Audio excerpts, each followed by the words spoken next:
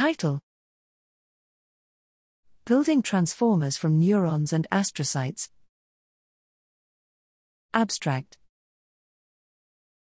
Glial cells account for roughly 90% of all human brain cells, and serve a variety of important developmental, structural, and metabolic functions. Recent experimental efforts suggest that astrocytes, a type of glial cell, are also directly involved in core cognitive processes such as learning and memory.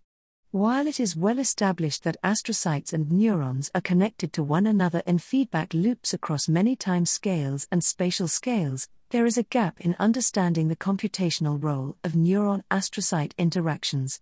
To help bridge this gap, we draw on recent advances in artificial intelligence, AI, and astrocyte imaging technology.